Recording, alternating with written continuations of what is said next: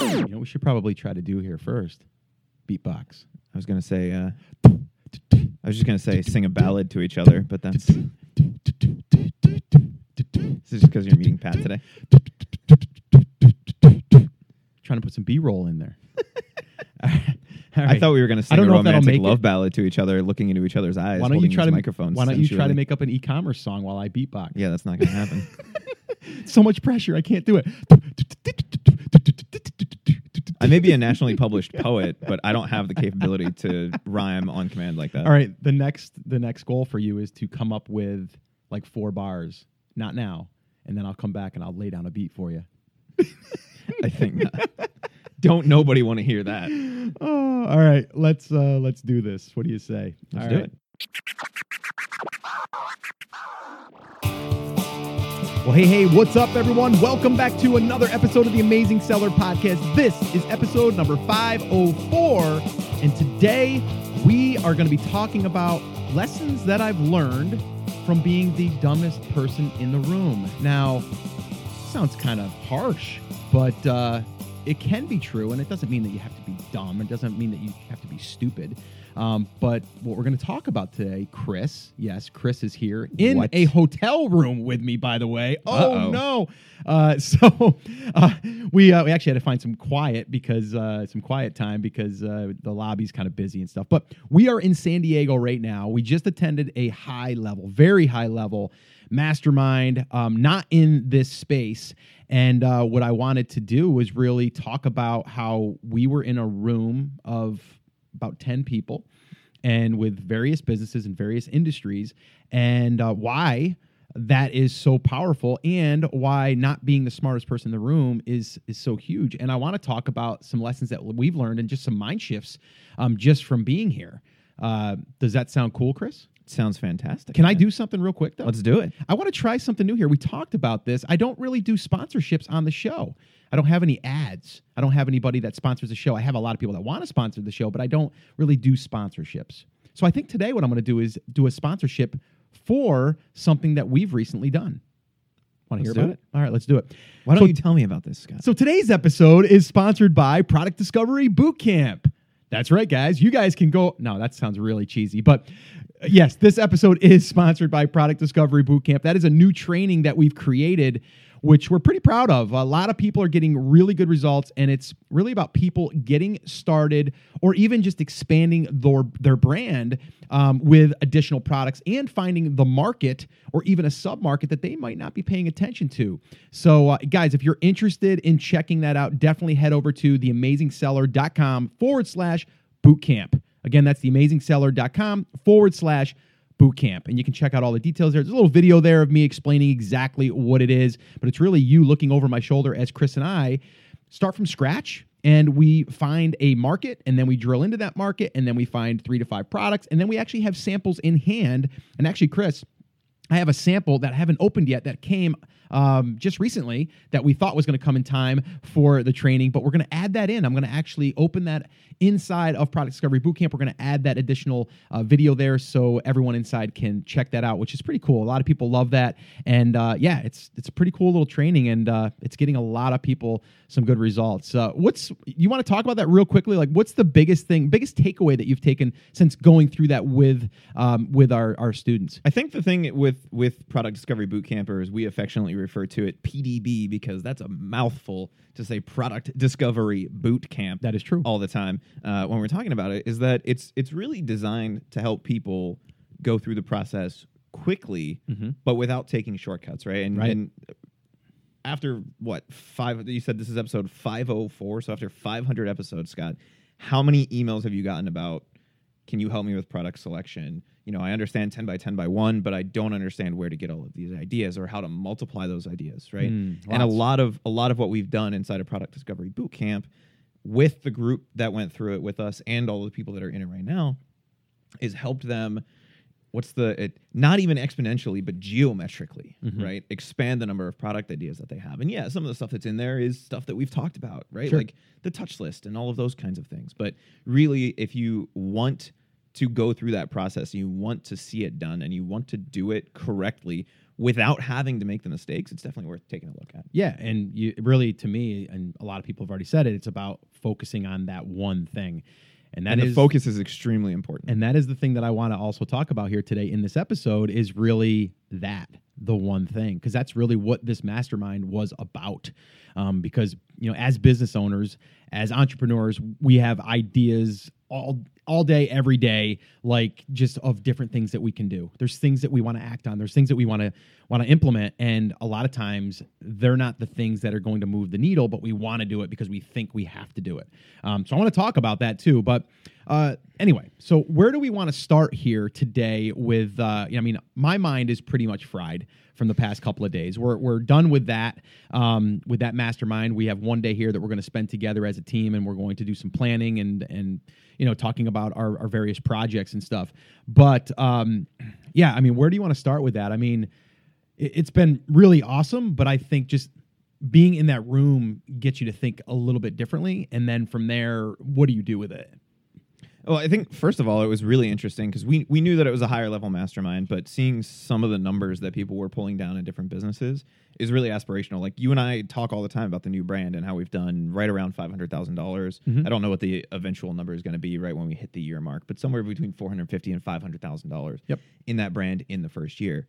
And seeing what other people are doing in other industries really pushes us forward. Like, one of the people in the room with us did like 1.4 million from a single product. Right. And they're not in the e-commerce space. Right. But one of the products that they sell did $1.4 million last year, which is crazy. Mm-hmm. Right. That number is really cool to see. And it kind of shatters some of those limiting beliefs. Just even seeing that those numbers are possible really kind of drives me forward in terms of, like, it's not about the money. And that's the other thing, right? It's for you and I, like, the money is a scoreboard. And I know that sounds like really condescending, right? You're like, it's not about the money. But, like, honestly, you and I would do that even if it didn't make us great money. Right. If we had 10% margins and we enjoyed it, we would still do it. Right.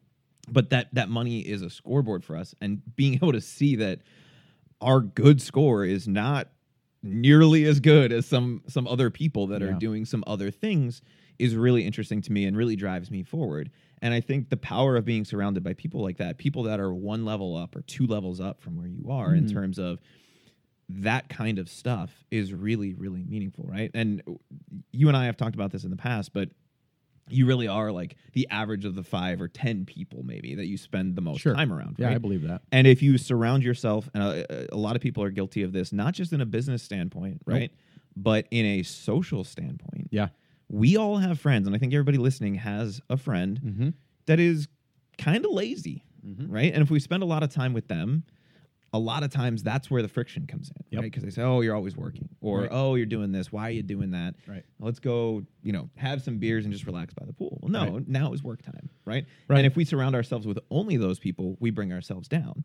If we surround ourselves with only people at the same level, that's cool. We're all going to work 40 hours a week. Right. We're all going to be middle class, right? Like perfectly middle class. Right.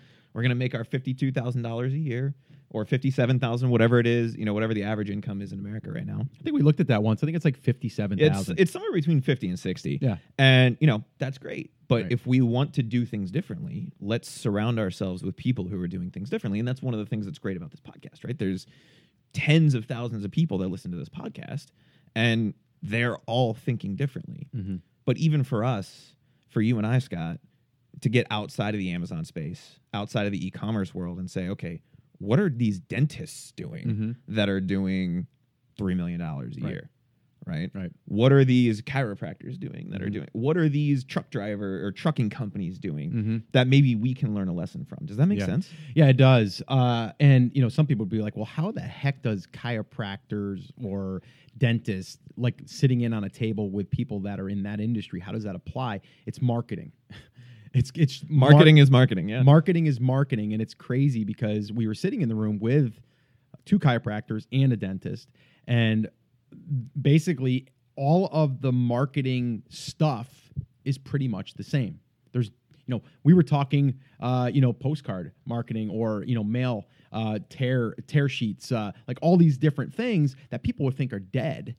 But again, you almost have to look at that as like that's an avenue that you could explore even in your e-commerce business if you wanted to. Now, it doesn't mean you have to, but again, all they're trying to do is they're trying to get attention in their market.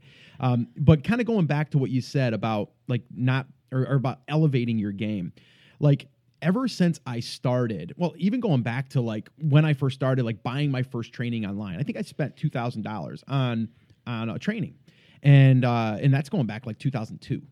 And I didn't really have the $2,000, by the way. I put it on a credit card, and I was hoping that it was going to help me excel. And no, I didn't take my mortgage money, but you know what I mean? Like I didn't have that extra $2,000 just laying around, but and you shouldn't take your mortgage money to do no. Well, and we had someone at our mastermind that actually said that someone wanted to buy into their program. It was like $30,000 that they were charging for this thing. And they got on a call with him and they were like, well, I'm going to go get a loan. And she's like, no. If you're going to get a loan, that means you're not at the place where you need this. You need to get one of my other things, right? So, you don't want to go in the red. But what I'm saying is I invest. Look, think about how many college kids go to school, come out $300,000 in debt, and have to spend 30 years trying to pay that back, right? We're talking about like investing sometimes maybe $1,000 or $2,000 or $5,000 in yourself. In to me, it's always come back to me. There's things that I've learned through the years from investing in myself that have helped me and elevated my game. But my point was this: if you would have said to me back in 2002, you'll be joining a mastermind group for almost as much as you made in 1 year back then, right? Like, would you? Well, it was actually not that much, but it was. You know what I'm saying? Like, it's a substantial amount of money. But to me, I didn't really even blink an eye because I was just kind of like, it's where I'm at to get to where I got to go. I want to expand and grow. And I know that the resources of these people that I'm sitting around the table with also will help me elevate my game. And by just sitting there and listening to some of the numbers that are thrown out, not in just our industry, but other industries, it just validates that we are thinking too small. Like, and I'm not saying you got to sit there and today say, I've got to go out there and think I'm going to make $10 million. No, I'm not saying that. You got to start baby steps, but understand that the only thing that is holding you back to get to where you are is you. Period. That's it. Like I was talking to my wife this morning about, our sessions and stuff. And I said, the one thing I've realized, and I've known this, but I'm realizing even more now, there is so much money out in the world that there's no excuse you can't get in front of it. You just have to figure out your way and your purpose and your thing to get in front of it. It doesn't mean you have to go work for someone and earn $56,000 a year. It means that you have to go out there and find your avenue, your way. And this e-commerce thing, maybe your thing to get you going, but it might not be the end all. What's the one quote? I'm going to screw it up if I try it. The one that like, what gets you where you are today isn't going to what got you here isn't what's going to get you there. There you go. Right? I think that was a Mark Twain quote. It might have been. I don't know. I'm going to probably get hate mail on that one. The worst winter I ever had was summer in San Francisco. That's a Mark Twain quote. Okay.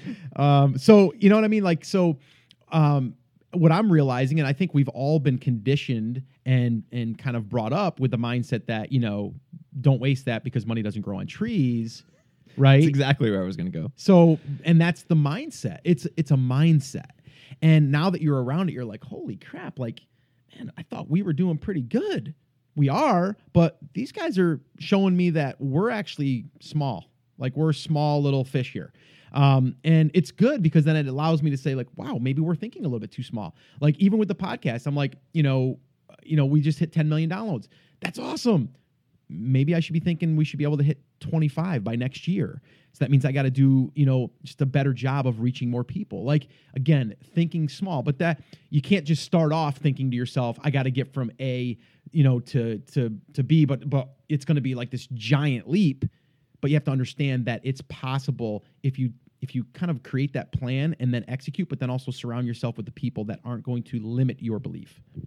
I think there's a couple things that I want to dive into here, but the first one that pops into my head, you talked about the thing that got me here isn't the thing that's going to get me there, right? Yep. And what the mistake that I see a lot of people make, and you and I are straight up guilty of this, and we got yelled at for it in this mastermind group this weekend, was and is for a lot of people, okay, I'm going to sell, and let's just use the Amazon example, right? I would love to sell my product for $25. Yep. I'm going to come in at 19 and I'm going to slowly raise the price from 19 to 20 to 21 because every time I raise it, it then validates that that's the thing, right? But it turns out there's somebody in the market selling the same exact product for $55. Why are we selling our garlic press for $21, right? And why are we worried about raising it from 19 to 21 if we could sell it for 55? The same thing applies in every area of life, right?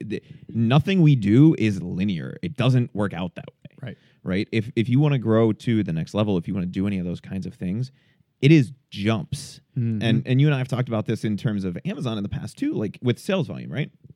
It doesn't go 5 today, 6 tomorrow, 7 on Thursday, 8 on Friday, 9. It goes 5, 15, 35 a day, right? And then you plateau somewhere up there.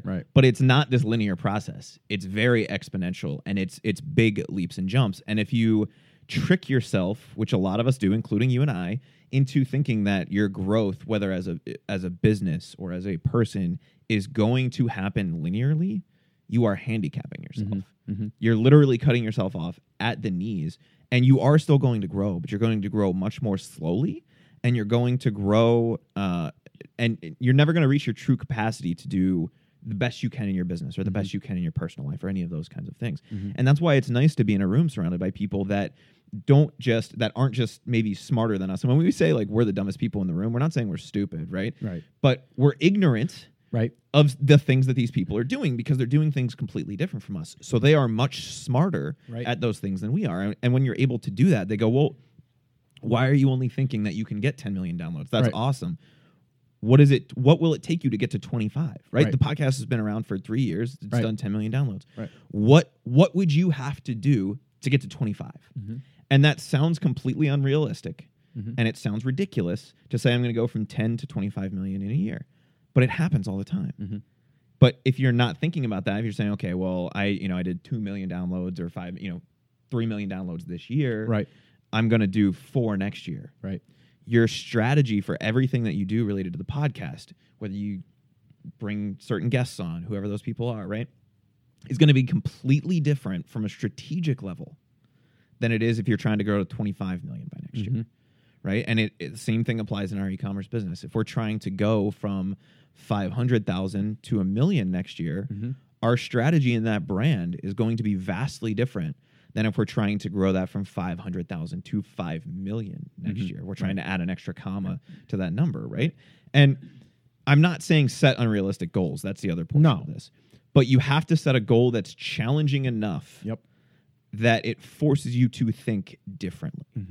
And that, I think, is probably my biggest takeaway from this weekend is, one, every time, and Joel from our team does a really good job of challenging you and I on this in everything that we do, whether it's related to the podcast, whether it's in the new brand, whether it's just in our personal lives. He yells at me all the time, just because I think he likes to yell at you. And he enjoys it. But, okay, well, why is that the goal? Right? And literally 99.9% of the time, what do we say? Because it sounded like a good number, right?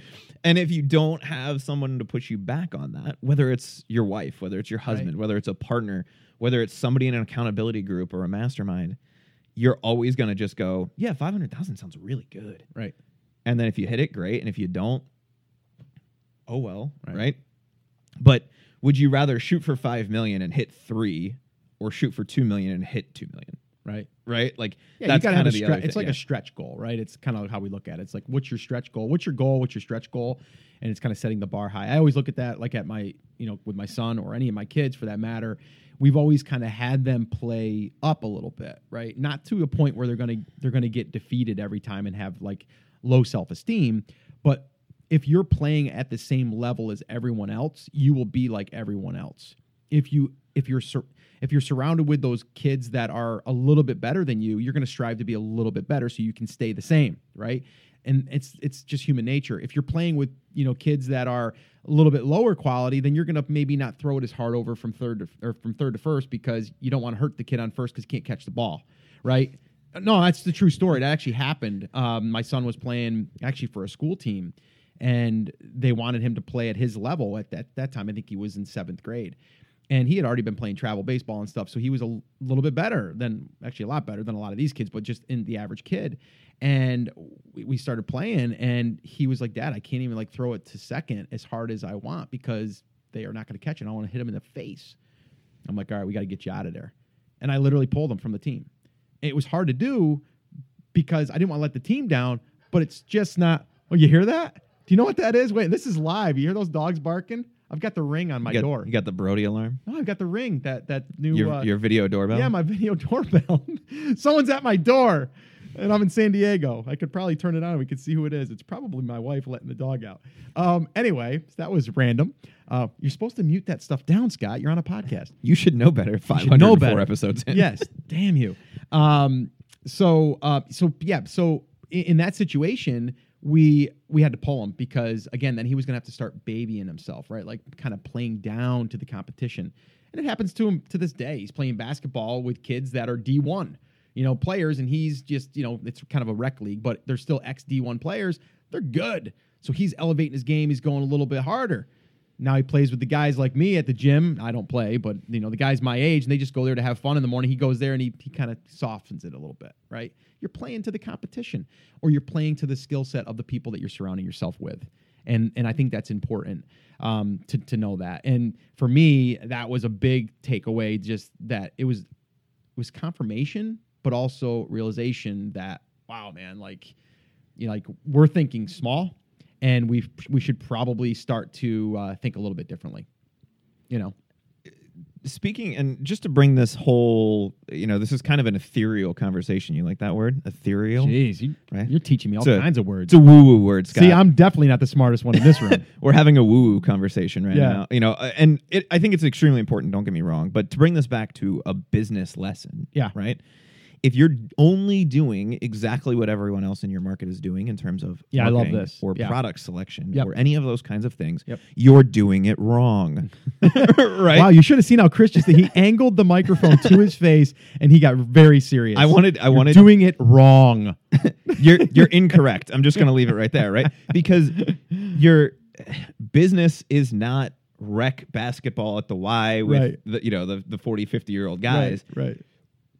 Business is the NBA. Mm-hmm. And if you play down in the NBA, you get crushed, right? Because the second that somebody comes in that's better than you, that's building their email list off of Amazon to launch products, that's using influencer marketing, that's writing content, that actually understands how to write a sales email, which, by the way, guys, is not all that difficult, right? You literally just have to make an offer. But somebody comes in that's doing any of those things, you're in trouble. That's why you and I think, are very secure in this new brand, even as competition starts to come into the market. Yep.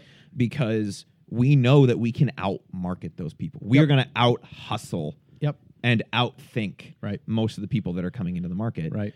And you have to have that mindset in business. You have to be thinking about the things that you could do that you aren't doing right now, or things that might work that you should try. Not to say do all of them, not to say get bogged down in those things, but you can't assume that just because everyone else is doing it, that A, it's the best way, or B, it's the right way. Zigging and zagging, right? It's like if everyone is doing one thing, then you shouldn't necessarily do the same thing. And that was confirmed in our mastermind, right? I was like, everyone's kind of flashing the Lambos now, right? Don't get me started on the Lambo talk. We got to do a whole podcast on that, right? So, you got the, the kids out there. I say kids, the 20 to 30-year-olds. Hey, that's Chris, but he's not the Lambo guy. But there's that's the audience they're trying to attract, and they're flashing the Lambos right in front of people, and they're trying to get their attention. With that bait in a sense, right? And I don't even know where I was going with this. You got me on the Lambo. Zigging and zagging. Zigging and zagging. So so for me, that's not my direction because that's not who I want to help. That's not my audience. So I'm not even going to pay attention to what they're doing, right? I don't care that they're going to try to even get you, I'm not saying you, Chris, but you who's listening, to try to get you with one of those flashy, shiny objects, okay? And that could be that. It could be a whole bunch of money in their hand, and they're and they throw it in the air or something. Like, I'm not going to do that because it's cheesy, number one, and number two, it's just bait to get you to pay attention. And it's not authentic to you. And it's not authentic to me, right? That's not me. Okay? Like, we were around some people this weekend that were, high-end spenders, like they were, materialistic. They had, stuff that was important to them. Not important to me, right? What's important to me is being able to do what I want to do, have that lunch in the afternoon with my wife, be able to take walks with my kids, being able to play, disc golf in the afternoon with my son if I want to. Like, that's what's important to me. Go on vacations with them, spend time with them, do stuff like this and travel if I want to. That's important to me. And that's what I think is important to you listening right now, if you're listening, and that pertains to you. But it's like, that's who I am more aligned with. But I'm going to basically do more to try to, I don't want to say influence, but I want to say like get your attention on that because it's totally realistic and it's totally true and it's authentic to me. So by doing that, I'm not going to pay attention to that and say, oh, those guys are doing it, so I got to do it. It's the same thing with your marketing in e-commerce. If someone right now is selling the garlic presses a certain way and they're doing stuff on Amazon, you need to not pay attention necessarily to what they're doing. You need to figure out what other people in other marketplaces or other areas of the market that are selling those products and pay attention to those people. Maybe even buy their product and see their sales system, see their sales funnel, and do that stuff. Go where your marketing or where your competition is not, and pay attention to other people that aren't in your brand that are doing it in a different way than your competition. That's a big takeaway for people. Now, I know that some people are thinking, because it immediately popped into my head, so okay. I may be the only one. Maybe, but let's talk about it. Is Scott, you and Chris say all the time, look at the other people in your market and see how they're selling the product. Absolutely. That's where you start. Yeah, we're not saying to ignore that. Right? And, you're not necessarily talking about like Lambos when you're talking about a garlic press, right? But when you're talking about like business creation stuff, somebody's dog apparently is just running through the hotel. What happened? When you're talking about like getting started in business, that's what a lot of people try to use as their bait. That's not what we're going to use, right? So that's a little bit of a different example. But when we're talking about a garlic press on Amazon, right? We want to model what we know is working. Modeling to start with. And it's different than what we're talking about as far. But you're right. I wanted to clarify. that. No, and that's a great point. I'll go ahead further on that. But we're not saying that we're not paying attention to our market on Amazon because that's our launch platform. Okay, that is our launch platform. I'm saying that very clear, and I'm saying it a couple different times because I want people to understand. One more. It's your launch platform. Okay, because it's where we can get started very easily, and a lot of the heavy lifting is done for us. But that's just where we're starting. We said earlier, what got you where you are today isn't necessarily what's going to get you to tomorrow, and that's exactly what we're talking about. You can start your brand right now on Amazon, model what other people are doing in your market, not necessarily modeling that they're doing, fake reviews and they're doing all that crap. No. Like, that's what I'm kind of talking about. I'm like saying if you're marketing or your competition is marketing in a gray hat, black hat way, or they're doing things and everyone's doing the same thing, don't do the same thing. But if their images are set up a certain way and they work, test it. If they're if they're going after certain keywords that people are looking for, test them. Like, we're just using that as a base to get started, but then we're going to start to take our outside intelligence in our marketplace and maybe even sprinkle that into. Maybe we see that pictures on a certain ads on Facebook are working really well. Maybe we're going to tie that type of picture into our Amazon business. So we can take something that's working well on a Facebook ad and then bring it over and see how it's going to work on a main image or a secondary image or an offer or something like that.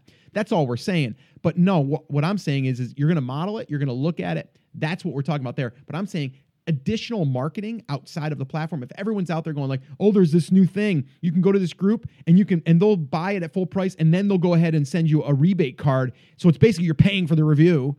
Like, no, don't do that. There's other ways you can do it legitimately. And it's going to me, be more powerful than that because you don't have to use that resource that's only going to be able to be used a few times before it gets burnt out. There's different ways to do it. Right. That's what I'm saying. No, and I think that's important. Right. Yeah, and it is. Because I know that question immediately popped into my head as something that somebody listening to this conversation may think. Because what we're talking about, like when you launch something or when you do something, right, we always want to take the best guess. Mm-hmm. That's what everyone else in the market is doing. Right. Right. Playing at that level, if we're going to keep with that analogy, is being on the 7th grade baseball team. Yep. Right? That got us here. That's going to get us up. That's going to get us stable. You and I are constantly testing photos, constantly testing headlines, constantly testing price point, testing all of those things within Amazon because we know a lot of people aren't, right? And that's one of the reasons why we are one of the highest priced products. One of the products in the new brand is $10 more than anything else on the market, and it's outselling everything else on the market, including the people that directly ripped us off. Right? Yeah. We're selling more than the people who are selling the exact same product from the same manufacturer for $10 less. Right. Why is that? And they have no idea what we're doing behind the scenes to basically be able to crush them if we want to. And I know it's a little harsh, but I wanted to say that. But it sounds cool. But there's things that we're going to be doing to set up in our business that we'll be able to drive traffic to our listing anytime we want. And we'll also be able to probably sell our product outside of Amazon in our own sales funnel. And our goal really is to create a 6 to 7 figure funnel for just 3 products. Like that's my goal going forward here in this new brand. And if we do that, well, you make $1 million over here, and then you make $1 million over here. Not generate. Let's say revenue. Your revenue is over here $1 million. You got a revenue over here. There's 2 things that's really cool with that. Number one, we got a whole bunch of leverage that we could drive traffic directly to Amazon and then all of a sudden just take over, right? Or we can make more money on our sales process, our sales funnel over here, because we're not paying all the fees on Amazon. That's another thing. And if we ever want to sell the brand and we can say we're doing a $1 million over here in revenue and $1 million over here, 2 channels, we're worth more to that buyer, So just another thing, and this is, thinking differently, thinking higher level, right? You and I love Amazon. And I don't think, as long as Amazon allows third-party sellers, there is probably not a time that we will not be selling our physical products on Amazon. Right. I just can't see that happening because they have such a huge portion of the market. Now, they have a huge portion of people actively looking for a solution. And you and I have said this in the past. I don't know the actual statistic, but you always see it bandied about, thrown around, if you will, at like 3% of the market. Right. So 3% of the market, let's call it 60% of the market. Okay. Right? Which is not right. It's significantly smaller than that. But let's just say 60% of the market is anybody that's interested in cooking at any given time. 60% of those people, right? So half of America is looking for a garlic press at any given time. That means that 40% of the people who want to buy your product are not actively looking on Amazon. Right. But if you put it in front of them and gave them the right offer and had the right message, they would still be interested in it because they're still thinking about a garlic press. Right. It would still be beneficial to them. That means we're missing 40% of the market. Realistically, it's more like 97% of the market. Right. So we can do 500,000 on Amazon, but if we're building our stuff off of Amazon, there's a whole giant market there. Now, it's more complex to reach. It takes more work. It takes more effort. That's why which is why we don't start there. And that's why your competition won't be doing it most likely, especially people that are just saying, I'm going to go and build a business on Amazon. That's big. But to me, and I'm going to say this, and I'm sure we're going to get an email, building a business on Amazon is not building a business. Building a business involves being channel independent. It involves being able to say, if Amazon went away tomorrow, we would be okay. Right. We'd take a revenue hit. Right. But we would be okay. Amazon is where you start the business. But getting you to where you want to be tomorrow, if your goal, and if you're listening to this podcast, I know your goal is to create a real business. Right. We're going to have to think about those things at some point. Don't think about it right now, right? If you're in the product selection phase, focus on finding that product. Focus on getting it up on Amazon and focus on getting it selling. Once that is up and stabilized, that's when we start thinking about those other things. And Scott, that's why you and I for the last year and a half have been ranting relentlessly and beating people over the head with build an email list, right? Because that's kind of the first step into a lot of those things. It's the first thing that we said, people need to know about this, and it's easy enough that most people can do it. And it's an asset that we can use and build pretty quickly to help us do anything outside of this or even inside of this ecosystem. So this is one thing that we can bolt on that's going to give us a leg up without having to change anything else. It's the easiest first step. Absolutely. Then what do you do? So in the new brand, what have we done? We were selling for 11 months as of recording that, right around 12 months. We have an email list of right around 30,000 people, and we are just now building out a full e-commerce site, right? Yep. Like we have a Shopify store, and we literally have to switch our hosting, right? And that's all we have to do that. But we're a year into that, right? Before we started to really focus and worry about that. But now we're at a place where we know we could continue to launch products on Amazon, and we're going to continue to grow that business. But if we want to take this from a $500,000 brand to a $5 million brand, it's not going to happen just within the Amazon ecosystem. We're going to have to find other buyers, other people who are interested. We're going to have to expand the reach of that business. And that's fine. If you're happy at 500, that's great. If that gives you the lifestyle that you want, if that gives you and turns you into the person that you want to be, right? It gives you the freedom to do whatever it is that you want to do. In your case, Scott, you know, you want to have lunch with your wife every day. You want to be able to pick your daughter up from school. You want to be able to take a couple vacations a year. You could really comfortably do that in the brand right now if it was just you. Right.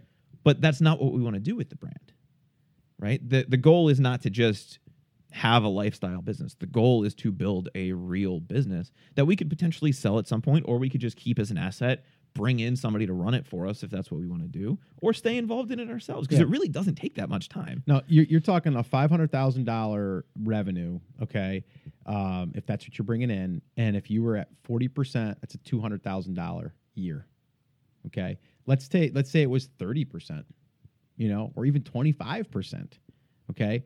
That's for a lot of people. Now, that's just Amazon. Even at 20%. Yeah, that's $100,000. That's just Amazon. Now, I would never say you get there and then you quit your job and then you depend on that. What I would suggest is doing exactly what we just said, is then, yes, keep that going. Try to get it bigger, of course. Try to grow that. And I think you could probably build that to probably $1.5 million to $2 million with just what we have, okay? And then I think from there, you start thinking outside of Amazon to, number one, protect the brand, but then also make the brand even more money. So just a lot of people are throwing out that I got to go out there and build a multi-million-dollar brand in order to be successful and to be able to live the lifestyle. What is your lifestyle? What is your number? And I've talked about this in the past, and you know, again, even today or this you know, these past couple of days, a lot of it was like us identifying our, you know, number one, our things that we're doing right now, and then figuring out the one that you could focus the most energy on that could give you the most return.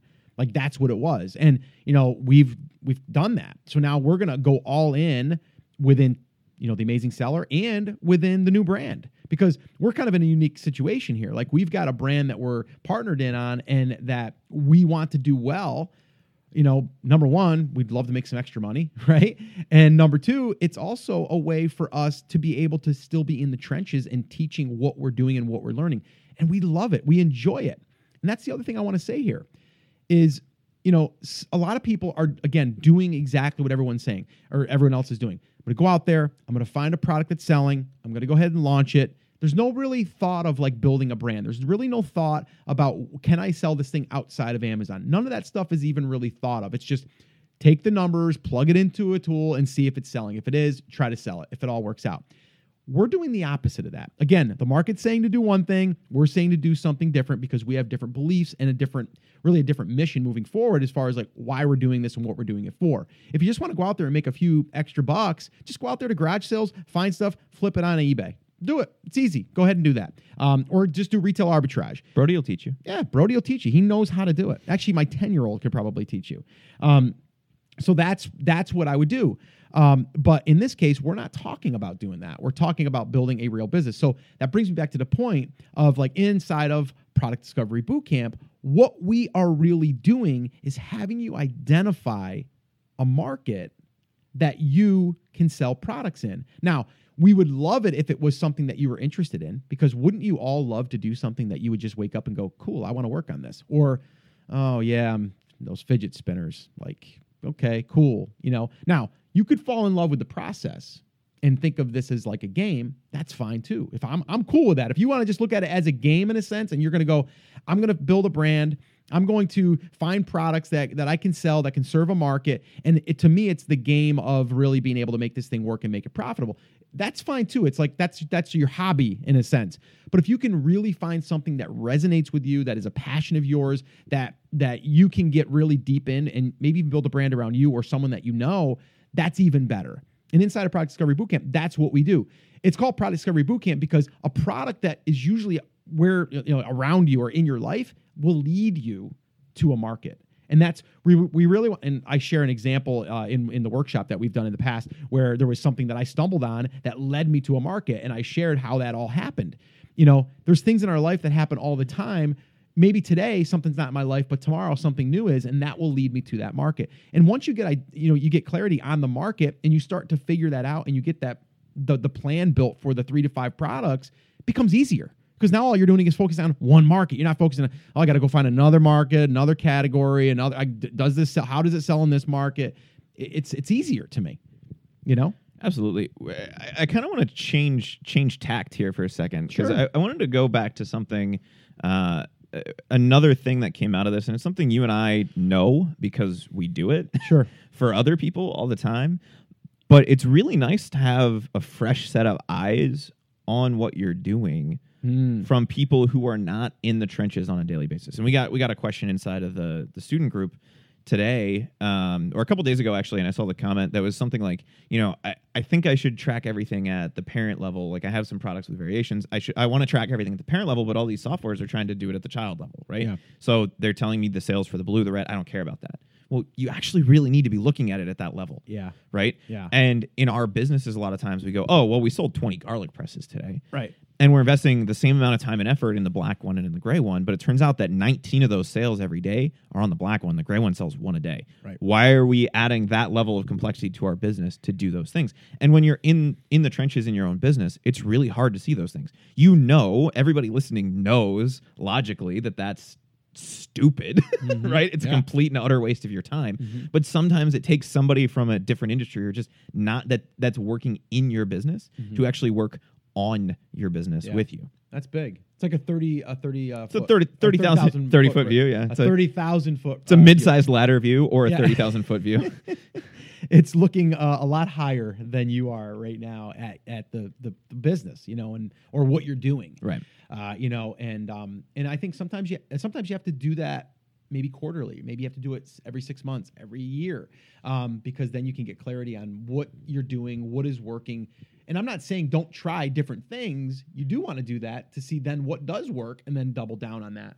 But sometimes we can just dabble and then we get distracted and then we don't give the attention to the one thing that will really drive the business or drive where we're headed. Well, and I think it's part of it is shiny object syndrome or squirrel brain, right? Like everybody that is listening to the show, you're already 99% different from everybody else that's out there because you're trying to change your life. You have that entrepreneurial mindset to some extent, right?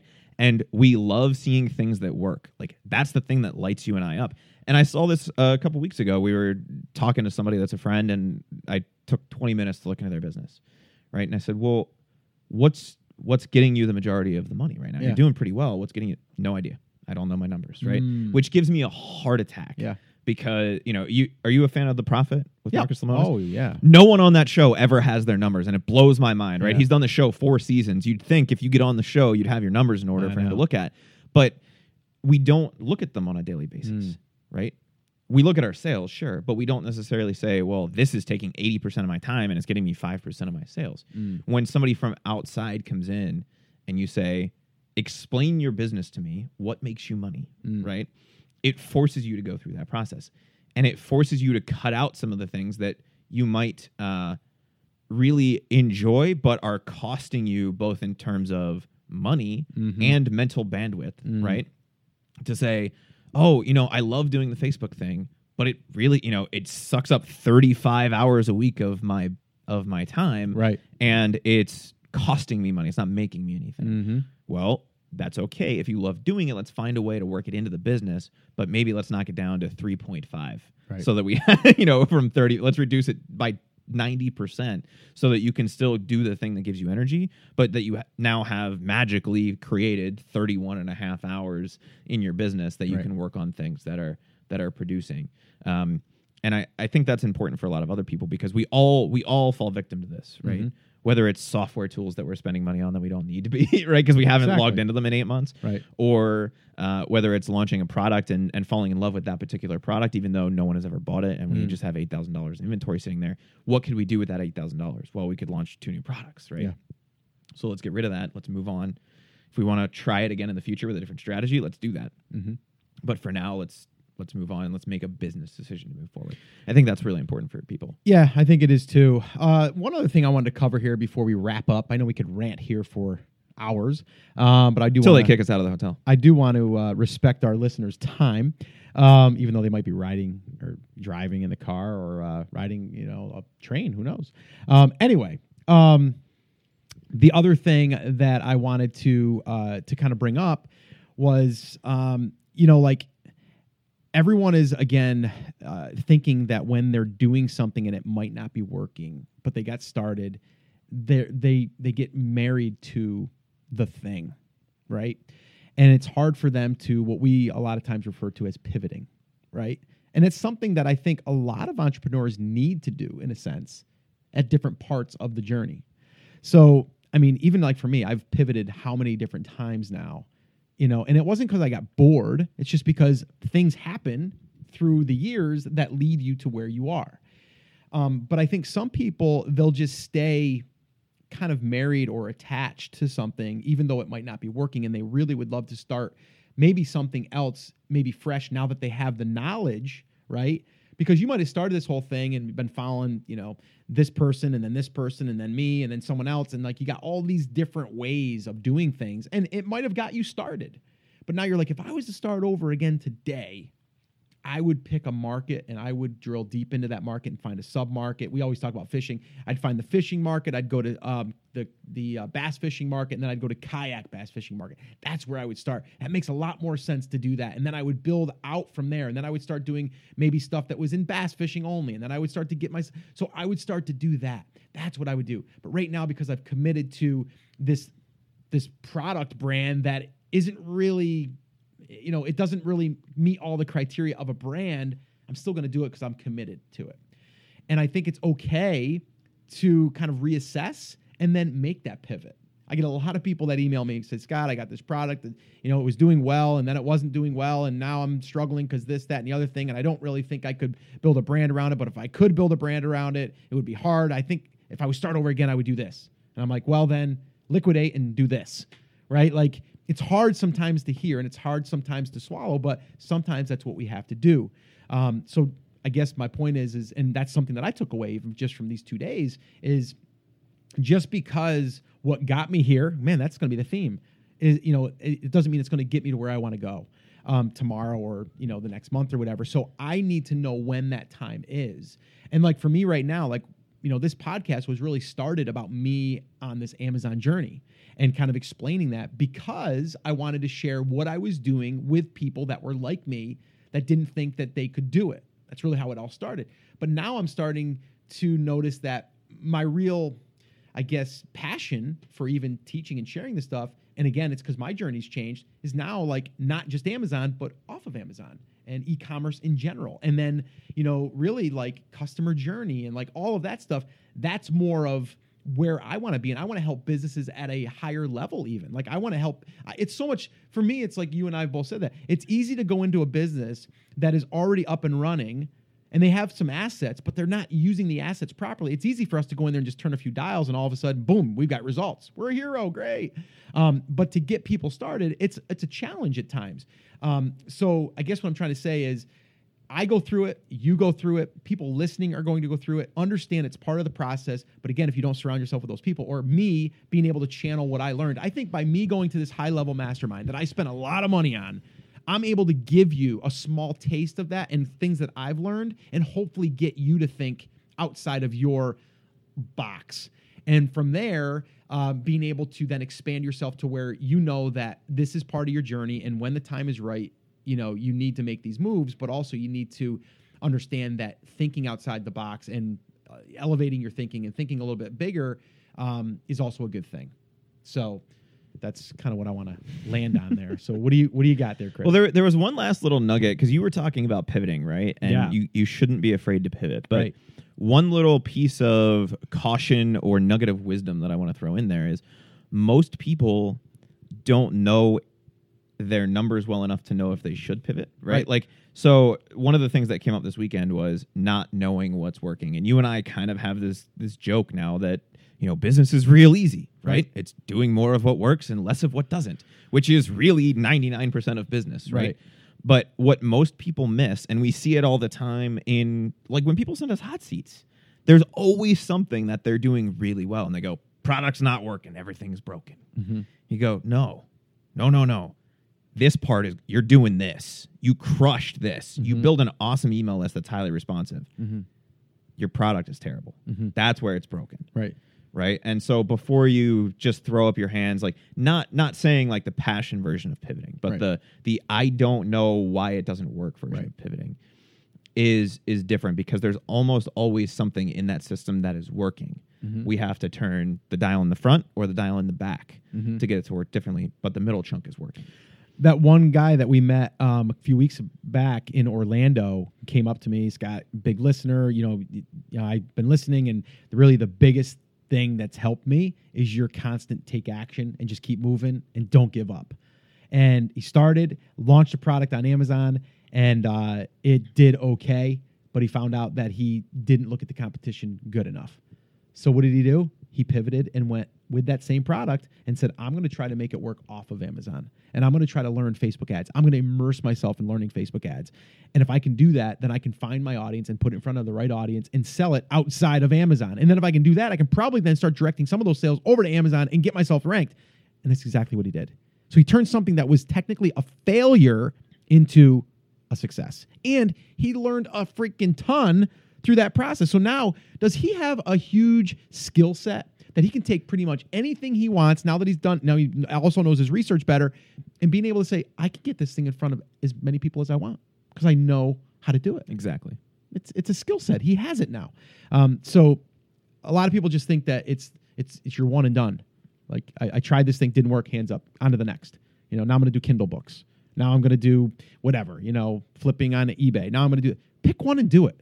Immerse yourself in it. And then if it doesn't work, pivot a little bit, maybe even, and just try another thing, maybe with that same thing, or just learn and pick up where you kind of, fell off, and then, take it from there. It's not a loss unless you basically frame it as a loss. You don't have to think of it that way. Think of it as a learning. Lesson. It's a lesson learned. All right. So I think that's going to wrap it up. Yeah, that's definitely going to wrap it up. I just looked at how long we've been on here. It's been a little while. And plus, we got to get with our team here. We're going to do some planning. So it's going to be fun. But I just wanted to remind you guys that it's definitely all about the mindset. I'm telling you, I know it's, a lot of people don't like to listen to that. They're like, no, it's not. It's just about, the way it works. Hustle and grind. Yeah, hustle and grind. It's mindset. If you don't have the right expectations going into this or the right mindset, you will be disappointed, because we were talking about that too. A lot of people in this mastermind, not with them, but people that they help or that they've been in contact with, they think that they're going to take $100 and throw it on an ad and it's going to work right out of the gate. And you're already beat, because we all know that that's probably not going to be the case, right? If you're running pay-per-click sponsored product ads in Amazon, your first campaign for the first few days is probably not going to work. Having run millions of dollars in pay-per-click ads, I can tell you that is almost never the case. Exactly. But you have to have the right mindset that you're willing to know that going into this thing, and that goes with anything. It doesn't matter if it's pay-per-click or if it's a Facebook ad, whatever. You just have to have the right mindset going into it and the right expectations. So with that being said, I am going to throw this. I'm going to do. I actually emailed everyone about this, but just kind of randomly. But I know you and I have been talking about it. The team has been talking about it. And one thing that I kind of took away from the mastermind that I was in is that I enjoy that. Like, I enjoy being around people that are not necessarily even in our industry, but it would be amazing to have people that we've already come across in our meetups and stuff like that we know that would qualify, but people that are already up and running, that are somewhat successful, but to be able to put together our own mastermind. Now, I'm not saying 100% right now on this episode that this is going to happen, but it's something that I am going to probably try to make happen because I want it. for myself, but then also for those other people. And I'm thinking like maybe 10 people, Chris, is what I'm thinking. And it will be a high level It's a nice round number. Yeah, it's going to be something that we'll get together 3 times a year, maybe 2 days at a time. And we will really just dig into our businesses, but then also dig into our mindset and our connections and meetups and all that stuff, retreats. And that's what I'm thinking I want to do. That'll be one thing that I wasn't really thinking that I would do.